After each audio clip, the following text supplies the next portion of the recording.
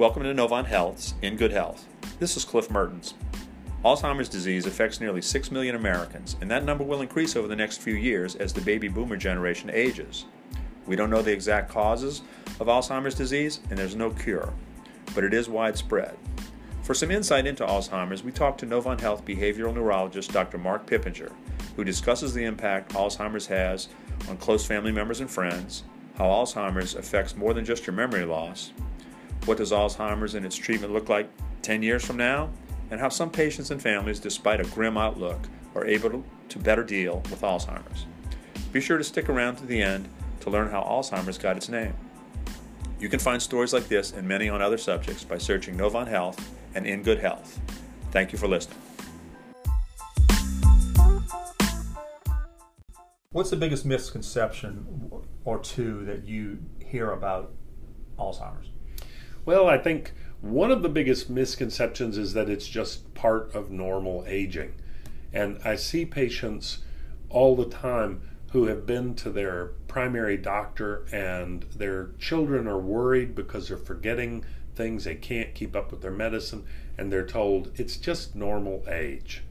And that's probably one of the biggest misconceptions is it is somehow normal. It's not. It's very, very common, but it's not normal. So Alzheimer's disease is never normal.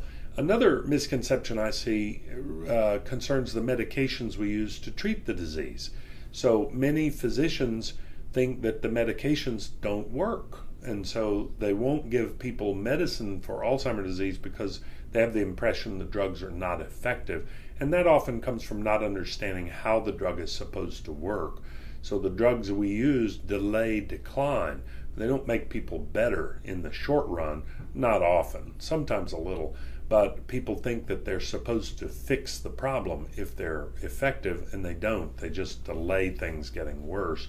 So I'd say that particular misconception stops many people from having the benefit of treatment because other people think that it's not worth giving the medicine. And we think actually that they do have a big effect. As our population ages, more baby boomers are going to reach the ages of 70, 75 in the next few years. That's right. What does Alzheimer's and its treatment look like 10 years from now? In 10 years, we're extremely hopeful in the field that in 10 years' time, we'll have drugs that will more effectively shut down the progression of disease. And it's a realistic goal, we believe, because a lot of research is going on every year. In fact, just next week, I'm going to the big annual research meeting where we review all that's going on. And it's a full week of activity every day, all day. There will be 4,000 or 5,000 clinicians and researchers present reviewing all of this. So a lot is going on. And we really believe that in 10 years' time, we'll have drugs that will significantly slow down or even totally stop disease progression. At that point, we'll probably be using more sophisticated tools to try and diagnose the presence of Alzheimer's disease before someone even becomes memory impaired. So before the earliest memory changes, we want to be able to diagnose the disease. And there's every expectation that in 10 years' time, we'll be able to do that, and we'll be able to give drugs that are more effective in slowing down or even stopping disease progression. On the plus side of 50, Doc, and sometimes I'll forget things. Right. Not what I had for breakfast, but the name of a Tom Hanks movie I tried to recall that I saw 20 years ago or something like that. And people my age will sometimes joke about you have Alzheimer's. It's not a funny subject, but memory loss like that is not always an indication that something serious is wrong. It's part of the normal aging process. Isn't that right? That's correct. There are cognitive changes which actually begin, as early as your 30s or 40s. We start to see some changes in a normal individual. And the normal changes will consist of a slowing down of mental processes, difficulty retrieving memories quickly, and that will take the form of not being able to think of the name of someone you run into, or not being able to think of a word you want to use in conversation. So you're talking to somebody and you want to tell them about your laptop, and for some reason that word just escapes you and you can't come up with the word laptop, and you may have to describe it, that little portable computer, and then later the word laptop comes back to you. So it becomes more difficult to multitask, to keep up with more than one thing at a time, because the speed of your thinking slows down and you can't switch between things as easily. All of those things are commonly seen with normal aging.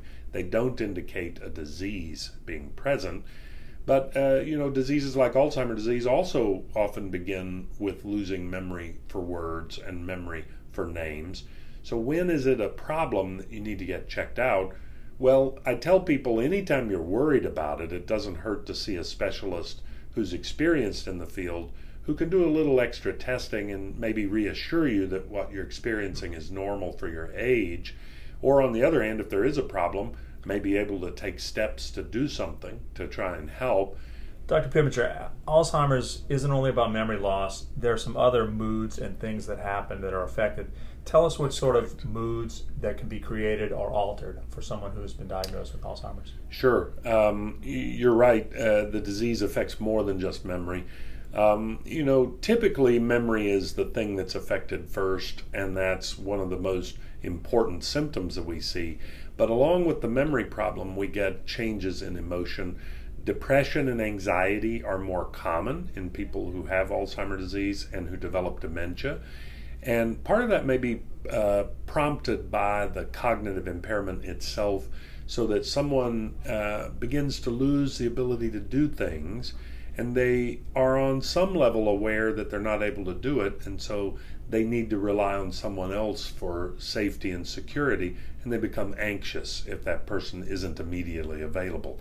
So that's one way anxiety can be created by the disease.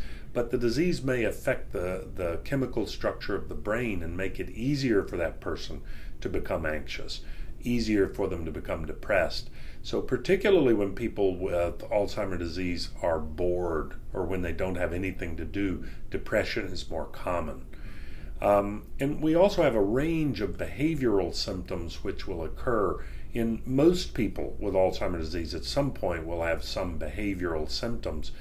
And those very often are also prompted by the cognitive deficits, so that a person who has Alzheimer's disease is usually unaware anything's wrong, and when someone tries to explain to them that they shouldn't drive a car, for example, they can't understand that, so they may become angry because people are trying to keep them from doing what they want to do.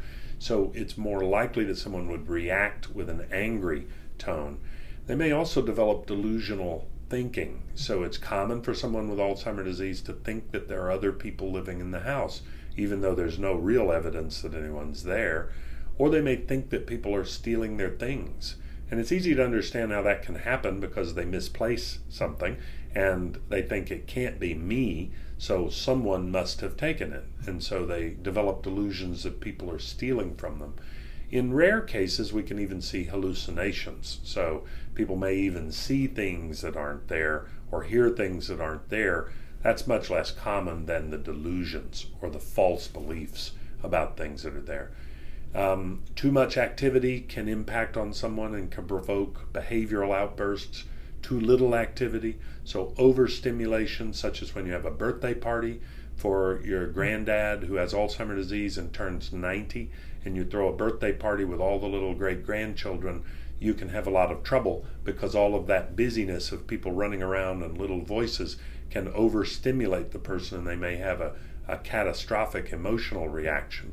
So the disease does that. The disease sets that up, and it's all these other symptoms that cause more problem for most people than the actual memory loss itself. So it's often the behavioral problems that are more difficult to deal with.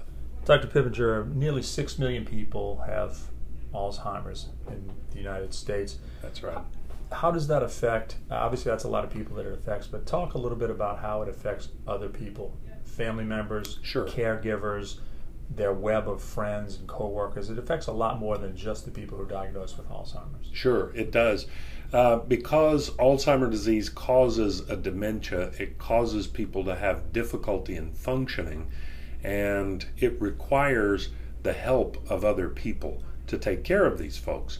Now, on a most basic level, You need someone who can help remind a person about medications, who can help them keep up with medicines, keep up with their bills, their finances, keep up with simple things like eating food, figuring out how to get food and when to eat. And that's a lot of work. It usually falls to a person's spouse if they're married, or to their children. Very often these diseases affect older individuals, so their adult children will become responsible for trying to take care of them and trying to give them this assistance. That it's a demanding job. It takes full-time care in most cases, and so you can imagine that makes it very difficult for any one person to provide that care, because it's literally a round-the-clock job. And it's quite devastating also, because the disease seems to eat away at someone's personality, because their thinking is affected and they become more confused. It may be that someone, as they develop more memory trouble, gets confused about who their family members are. So for family members, there's a huge impact, because it takes their time to try to provide care for someone they love. That takes away their ability to work, their ability to earn income. It takes a lot of money in some cases for them to have medical care, although I often point out it shouldn't be as expensive as it sometimes is, but getting that care can cost money. The caregivers, the families, can't earn money because they're so busy taking care. If you hire a professional caregiver, that costs money. Or if someone has to move into an assisted living or a nursing home facility, that's expensive.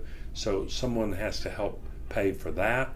Plus, there's the emotional impact of watching someone you love lose their memory, and especially when they lose their memory of who you are. So you're someone important in their life and they no longer really remember exactly who you are. That's a devastating impact.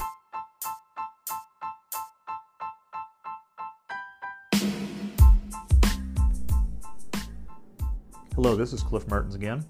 I'm often intrigued with the stories of how different medical conditions got named. As a baseball fan, Lou Gehrig's disease is an easy one. But Crohn's disease, Parkinson's disease, Hodgkin's lymphoma, they're all named after people. So I wondered, what was the story behind Alzheimer's?